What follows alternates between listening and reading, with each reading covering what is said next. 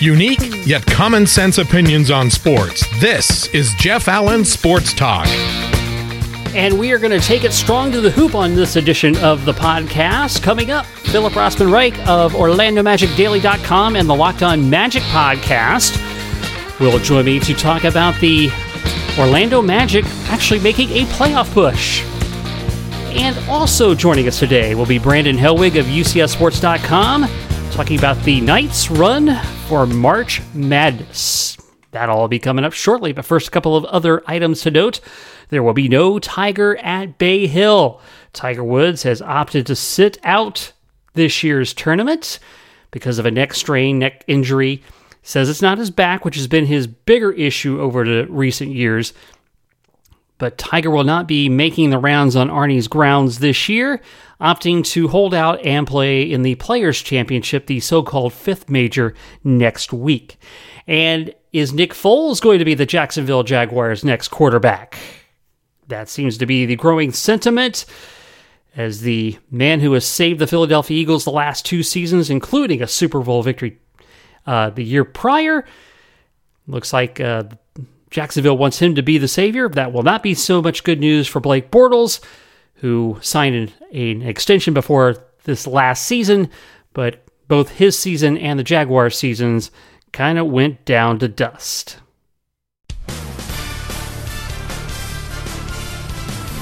Well, we've talked a lot in recent weeks about the 30-year history of the Orlando Magic. Today, we'll talk about the present-day team, attempting to make the playoffs for the first time since 2012. Joining us on the program is the editor of OrlandoMagicDaily.com and the host of the Locked On Magic podcast, Philip Rossman-Reich. Philip, it's a pleasure to have you with us.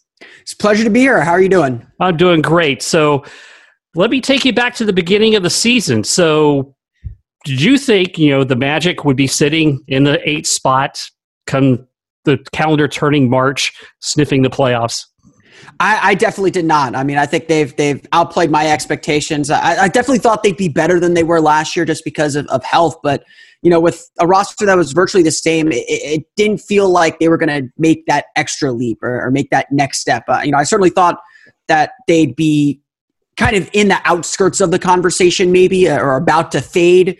But I didn't expect them to be sort of in the driver's seat now as we enter the last 16, 17 games of the season. Yeah, so it's percentage points over Charlotte, half game in front of the dreaded Heat. How do you think their prospects are for making a run at this?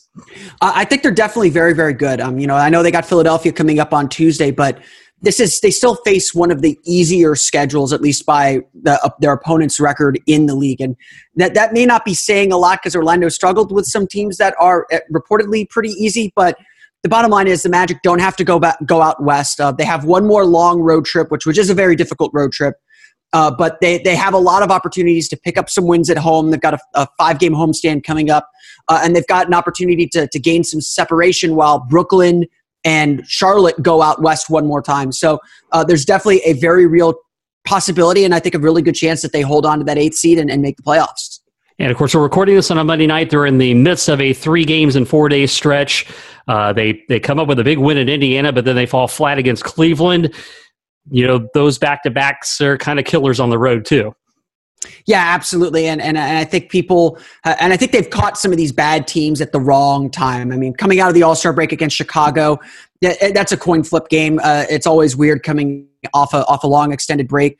New York was playing a lot better. They just beaten San Antonio when they came in. And then Cleveland had been playing a lot better since Kevin Love returned. I think they'd won 4 of their previous 6 and lost a game to Detroit with Love out. But that's no excuse. Those are games the Magic should have and did have a chance to win. And they blew it with, like you said, their own effort and kind of falling flat on their face. And so Orlando right now has to kind of rediscover its rhythm and its path. And when they do that, I think that they're very capable of managing the schedule coming up. It is interesting. It's kind of like playing to the level of the competition. They lost to the Knicks, but then they come back against Golden State and knock off the Warriors. Yeah, it's very strange. I mean, they've lost to the 3 worst teams in the Eastern Conference since the All-Star break, and yet in the same stretch, they've beaten Toronto, granted without Kawhi Leonard. They've beaten Golden State without Kevin Durant, but still a very formidable Golden State team.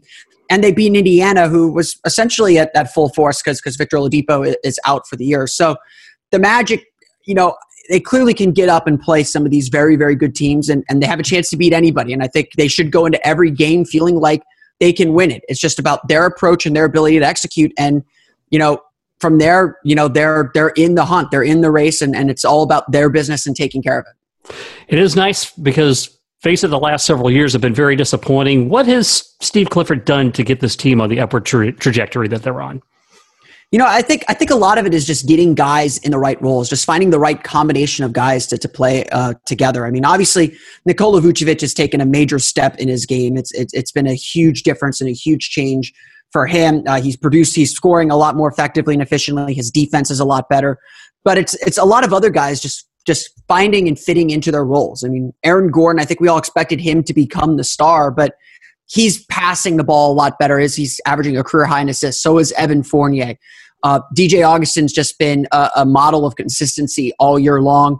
They've got some nice bench contributions. Obviously, there's Terrence Ross, who's had a career year as well, but nice bench contributions from Wes Iwundu and Isaiah Briscoe as well. And Khem Birch has stepped in since the Mo Bamba injury. And guys are just kind of banding together, and they found the right combinations. They found the right rotation that works, and they're playing really, really well. And the young guys are getting better and better, and they've just grown in confidence as the season has gone on.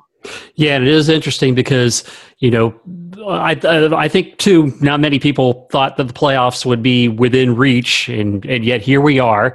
They've got their destiny in their hands, so to speak, and it really is a great testimony to, Steve Clifford came in with the, great reputation as a defensive coach, and I think he's got the team bought into that.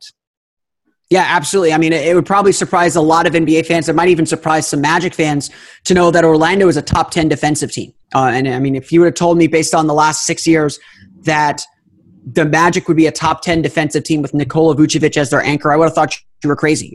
But they're playing really tied together defense. They're smart defensively. It's all about positioning with them because they don't have that great rim protector, although Jonathan Isaac's making a good case for that at times.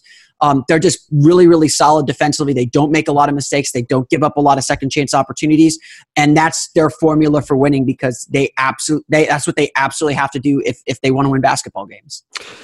So the Magic at the trade deadline made a bit of a splash. Now, not more or less for this year, but for the future. So they get Markelle Fultz from the Sixers. They traded Jonathan Simmons, who wasn't really making an impact. First round protected pick and a second round selection in an upcoming draft. So did they overspend, or is it still kind of early to kind of make that determination? I mean, it's probably early to make that determination, but I think you can assess the deal on this mode. The second round pick the Magic gave up is probably going to end up 33, 34, 35. I mean, it's a high value for a second round pick. But on top of that, too, they gave up Jonathan Simmons, who, like you said, wasn't really working out, and it's very possible that the Magic would have cut him this summer anyway. And then that first round pick the Magic gave up in 2020 is top 20 protected.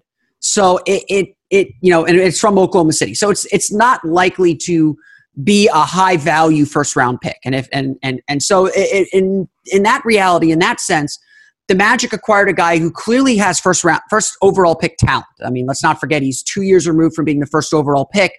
A guy that clearly has a lot of talent, and even when he did play this year, was able to contribute something. I know a lot of people made a big deal about his shooting, and it's a big deal. And he's got to get healthy, and he's got to figure out what's wrong with him, and get back onto the court and start hitting shots, because that's essentially the point of the game. But at the same time, he was still passing the ball effectively. He was still a pretty solid defender for a young player as well. This is a guy that should be able to contribute when he's ready to play. Now, it's all about his health right now. And so this is a kind of big, splashy risk the Magic needed to take, because if it pans out, the Magic not only have their point guard of the future, they might have a future star as well. And I think that's something that they were looking to get, and they had an opportunity to do it, and they went for it. Yeah, I think the thing that probably scares Magic fans a little bit is the injury, and that makes people think Grant Hill, Yeah, for sure. And I mean, obviously, everyone's a little gun shy to bring in someone who's on crutches, hypothetically or theoretically. But they really didn't give up a whole lot for him. The Magic are still a few years away from playing free agency in any serious manner. So 2 years of Markelle Fultz waiting on him isn't going to kill your books, isn't going to kill your roster a whole ton. And so I think that Orlando went for a big splashy move here. and we'll see if it pays off down the road. So what is your feeling about today's model in the NBA? We've got a lot of the super teams and all the superstars get together. It makes it tough for teams like Orlando to compete getting those free agents, so they have to rely on the draft. Is Giannis going to stay in Milwaukee? I think it's not likely, but what do you think about today's model? I mean, I think that a lot of what we're seeing around the league isn't new. I think a lot of people are getting hysterical about it, but I don't think it's necessarily a new phenomenon.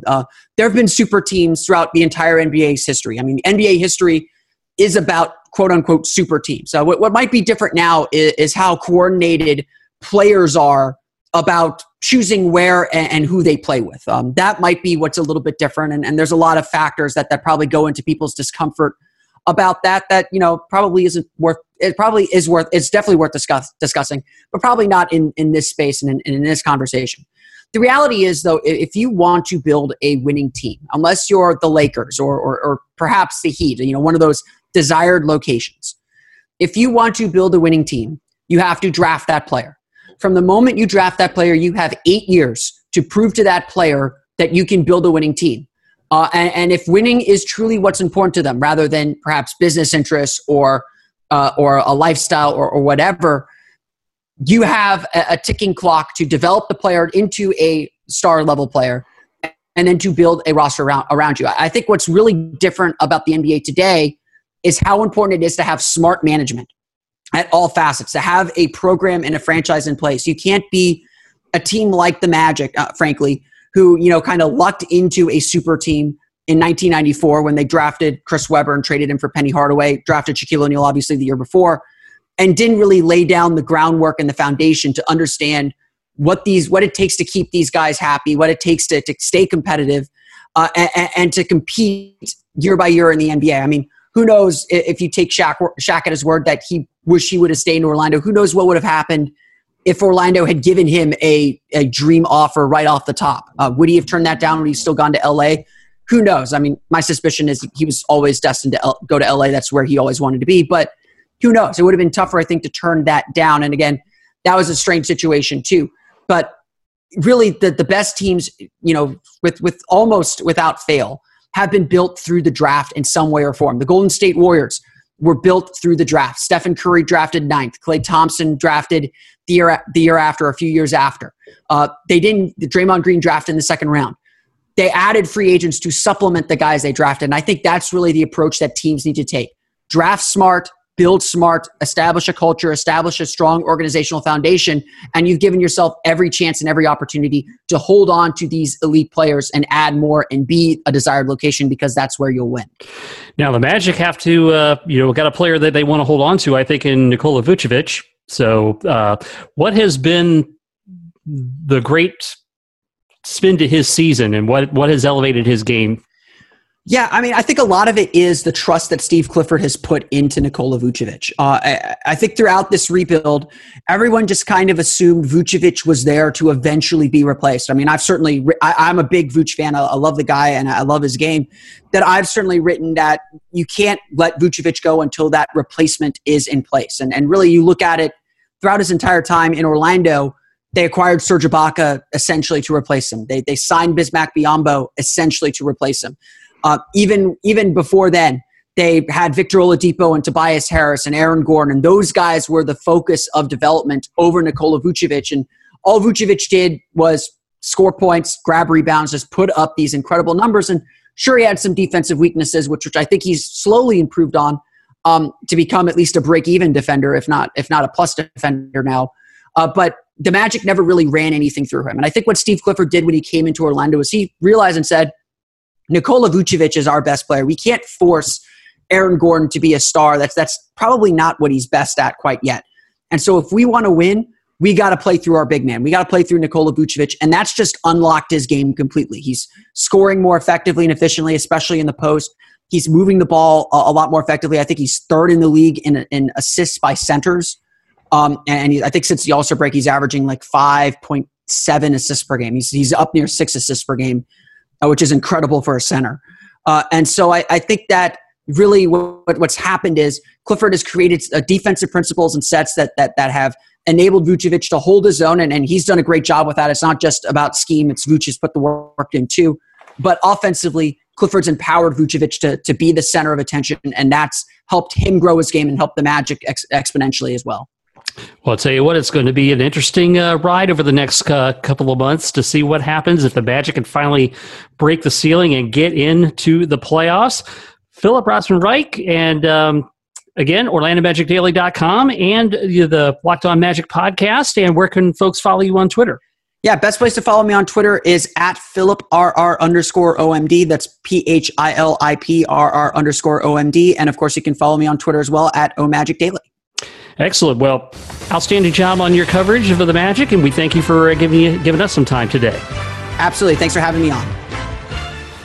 And as we record the podcast here on a Tuesday evening, the Magic have just been defeated by the Philadelphia 76ers 114-106. So they go 1-2 on the road trip. Philip will break it all down for you on his next Locked On Magic podcast.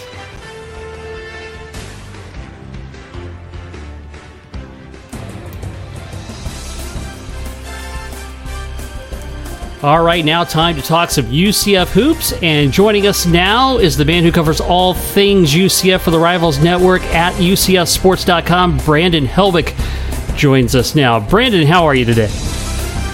I'm doing fantastic. I mean, this is for anyone who's been a long time UCF basketball fan, supporter, follower. I mean, this is as big as it gets, right? I mean, this week and coming off that fantastic win at Houston. Top 10 team and sort of, I mean, that's what everyone's been waiting for, to have a chance to play meaningful games at the end of a season. And doesn't, just like Saturday, it doesn't get any bigger now with the first top 25 matchup in CFB Arena history. So I know you're excited. I'm getting excited too. Yeah, I tell you what, think about last week. What a great 6 days it was. They blow out SMU by 47, a game they probably won in the first 4 minutes. They beat South Florida, the hated rival, on the road, and then the big upset win and taking out the Cougars' 33-game win streak. We might look back on that week as maybe the greatest in UCF basketball history. I would have to agree with that. I mean, I don't know if there's any argument. Well, when I kind of look at UCF basketball, I kind of look at the modern era and I guess the era before that. I mean, it's kind of hard to compare Division II, Final Four, and the Torchy Clark days. That doesn't really correlate exactly, if you know what I mean, to UCF basketball in this day and age. So kind of looking at in modern era, and I don't know, maybe modern era is, Conference USA onward, because maybe you could say, some of those ASUN championship games, maybe in 04, 05, maybe that was the biggest win, because that actually meant you win that game, you're going to the NCAA tournament. But, since that era, since UCF joined Conference USA in 2005-06 season, I would have to say, winning on the road, top 10 Houston, they had only lost once the entire year. Game day was there. All the attention was there. And for UCF, after they pretty much got kicked in the face, which Houston came here to Orlando to win that game, to battle back and be there the entire way and make clutch shots at the end and get some great stops. I mean, to me, that's the biggest win that I've seen, I think, in this, I guess you want to call it the modern era of UCF history. And, it seems like it's kind of weird to get the fan base and the community. I hope people recognize what this team has been doing. I know you've been following UCF a long time too, and I just certainly hope, they get recognized for what they've accomplished to this point, and we end up seeing a packed out CFB on Thursday night against Cincinnati. Well, I tell you what, in the Houston game, when the Cougars had clawed back, boy, I was thinking, it's like reminding me of the Cincinnati game, like, here we go again. And then Aubrey Dawkins hits that beautiful three-pointer, and the Knights wrestle control. It was finally nice to see them grab the game, by the throat and take it home. Yeah, I mean, you're kind of wondering how are they going to respond. The Cincinnati game, as you mentioned, was a game that maybe they let get away, but in that environment, I mean, I was talking to Dan Forcella, the sports information director at UCF for men's basketball, and sometimes it's hard. I mean, it came through on television, just the atmosphere and how loud it was. And I think he was saying that it was one of the most raucous environments that he's ever been in. And for UCF to, those players not to flinch and not to, kind of be, in awe of that moment or kind of, seeing it that way. I mean, for them to step up and come up big at the end. I mean, and look at Taco Fall. I don't have his stats in front of me, but just really his stats over the last, week or two. I mean, he's playing out of his mind. Whereas Colin Smith had a great game against Houston as well. But, for Taco and Colin and those guys to be peaking late, I mean, and there's still some season left. You got to play Cincinnati and go on the road and play Temple in conference tournament. But, it's certainly, I think people have got to get excited with the way some of these guys are playing late and what that could potentially mean for the NCAA tournament in a few more weeks. Well, a lot of the analysts and the bracketologists have UCF pegged in. Are they a lock? That's I would like to see them take care of a little bit more business because we've seen in football what happens when things are left in the hands of committees. Yeah, I don't think you want to go 0-3, but I think the fact you beat Houston, and it's one of those, what they call quadrant one this year. Of course, everyone's kind of had to get a crash course in what the net rankings are and what that's all about. Because before it was RPI and all this and that, but they have this new formula. It's kind of a proprietary formula. You don't really know how what's sometimes weighted more than others. They haven't shared the actual formula. But surprisingly, UCF went up more spots for, obliterating SMU than they did for beating Houston. They updated day to day. Last I checked, you think UCF was 29th, 30th? I got to see where that is right now. But they're in a good spot. They got an important quadrant one win. They hadn't had any. South Florida, that win, the way they do it, I think if it's a road win and the team's top 75, it counts as quadrant one. Well, South Florida's kind of been hovering in that 72 to 80 kind of range. So I think they kind of dropped out from being a quadrant one team right now. So for UCF to have that win against Houston on the resume is huge. And, you don't want to go 0-3. Obviously that would mean, losing the last two of the regular season, then you're one and done in the conference tournament the following week. But I think they've done enough to get in. They say it's a weak bubble this year.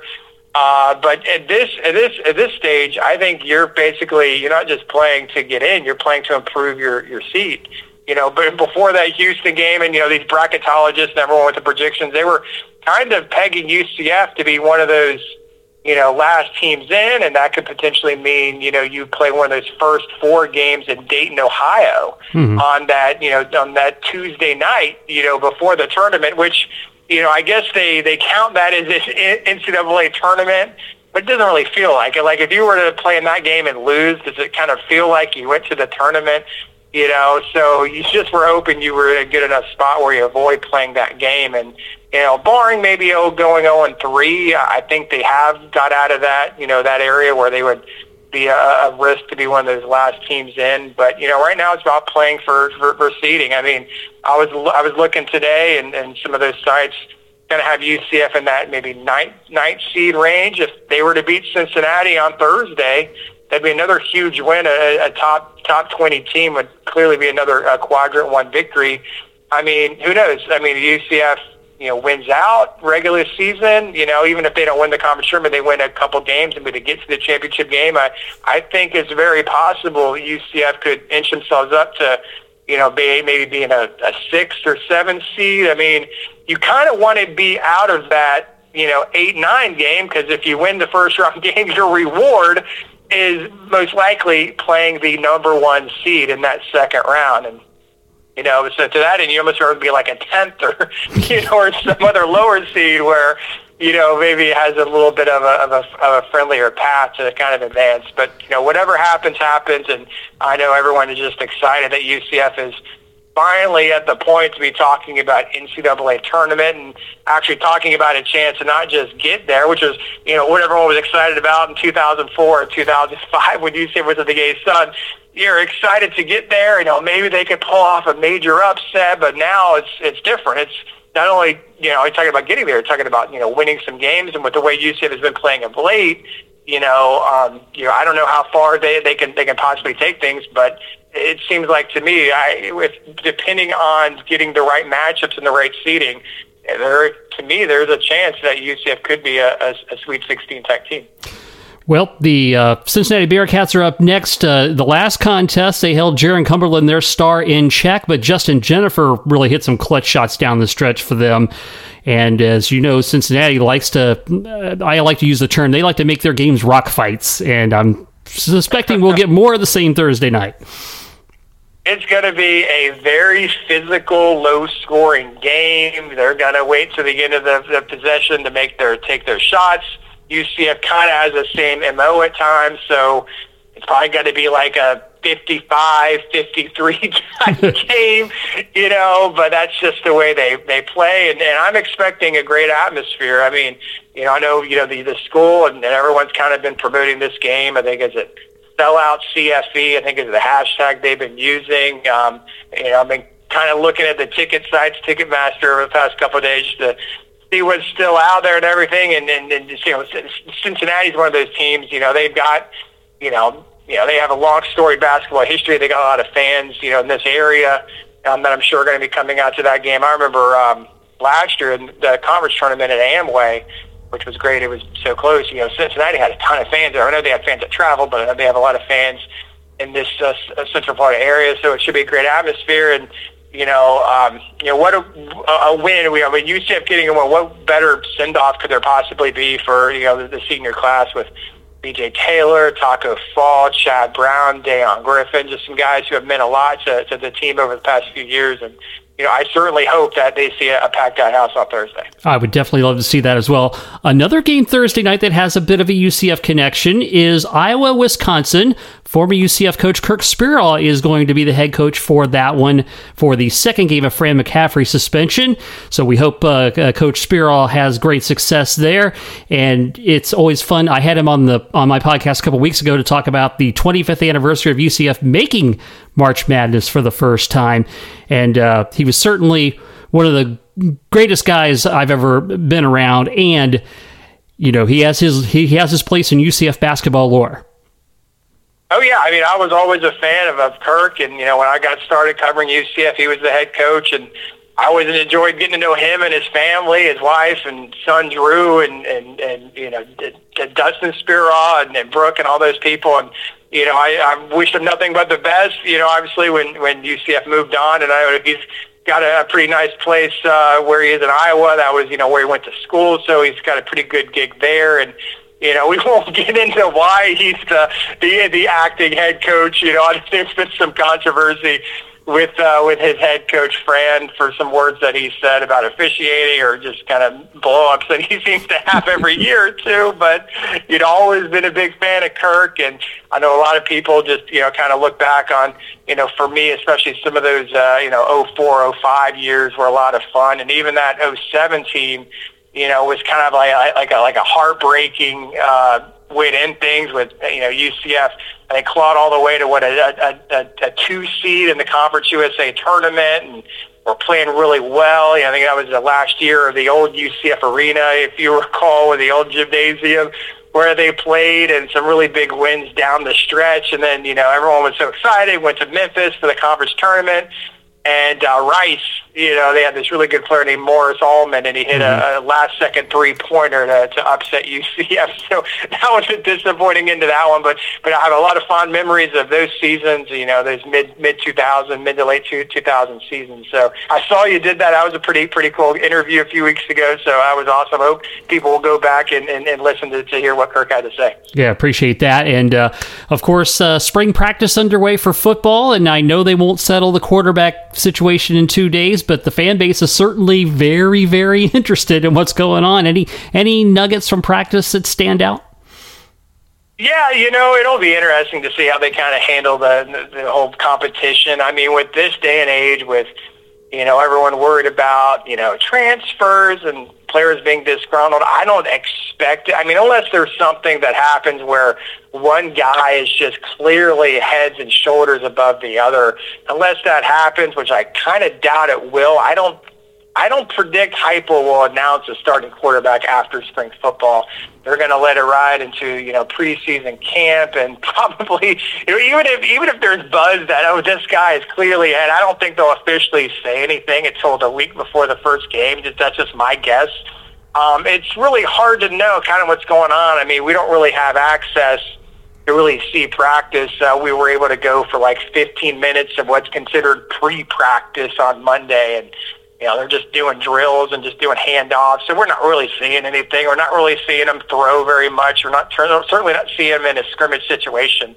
The way I look at it, Brandon Wimbush obviously has the experience. Obviously, he's going to be a little behind in terms of his system terminology and all that stuff, but he's a smart guy. I'm sure he'll get caught up quickly. And Daryl Mack, we saw what he could do. I mean, what he did in the second half against Memphis in the conference championship game, I mean, you could make the argument that was the best half performance of any quarterback in UCF history. I agree. With the way that he played and really just came back from a dismal first half, fumbled the ball, and I'm sure he had nerves and, a lot of the line, a lot of pressure after McKenzie went down and not wanting to break the streak and all that stuff. So, he definitely can do it. And, Dylan Gabriel obviously comes in with a lot of buzz. Now, I wouldn't expect someone that young to earn the job. I mean, but you never know. I mean, you never know what can happen. I mean, so it seems like a lot of people are praising him after the first day. We'll see. It's kind of a weird schedule.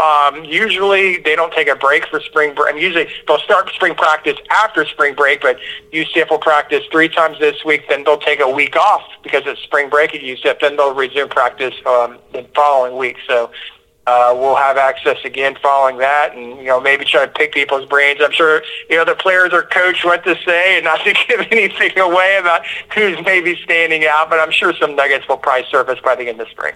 That sounds great. So Brandon Helwig from UCFsports.com. Thank you so much for the time. We certainly appreciate it.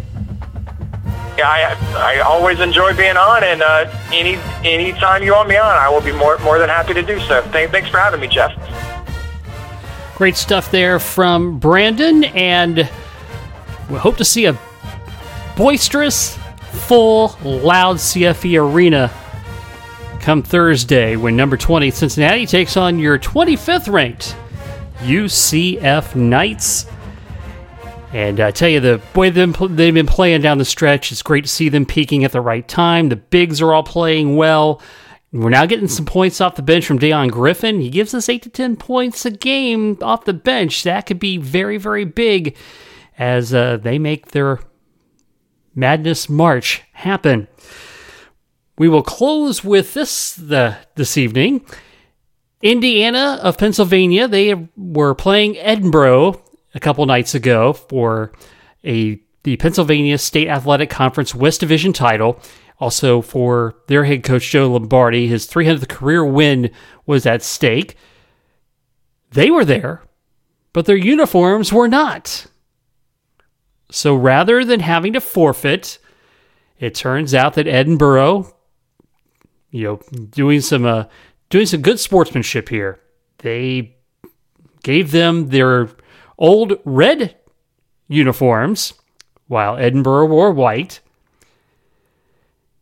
And IUP ends up winning the game big, but you got to love the sportsmanship. It could have been, they could have made a stink about it, but you got to like that kind of camaraderie. And that's another one of the things I love about small college basketball. Great, great stuff. So, boy, action-packed show today. Lots of hoop action. So, again, check out the game Thursday. UCF Cincinnati, that should be a barn burner, and it definitely will enjoy that. And don't forget, JeffAllenSportsTalk.com. You can listen to all the podcasts, subscribe, and you can also email the show, JeffAllenSportsTalk@gmail.com. We are here to answer your questions, take your gripes, take your compliments if you got any of those. We like that a lot. Don't beat me up like I got beat up on Twitter just recently. And with that, we are done here. Thanks for listening to Jeff Allen Sports Talk. Follow Jeff on Twitter at JeffAllen_88, on Facebook at JeffAllen88, and the website JeffAllenSportsTalk.com. And you can reach out to the show anytime by email, JeffAllenSportsTalk@gmail.com. Jeff Allen Sports Talk is brought to you exclusively by Kramer's Salve for Dogs. Kramer's Salve is a safe and natural approach to help your best friend live an itch-free life. It's made from the finest ingredients so it stops itching, heals hot spots, and painful inflamed skin. Kramer's Salve contains a proprietary blend of neem, an ingredient known for its healing properties. A 4-ounce 6-month supply, including shipping, is just $30, and the 2-ounce 3-month supply, including shipping, is only $20. Help your dog end the itch and hot spot cycle. Order today at KramerSalve.net. That's KramerSalve.net.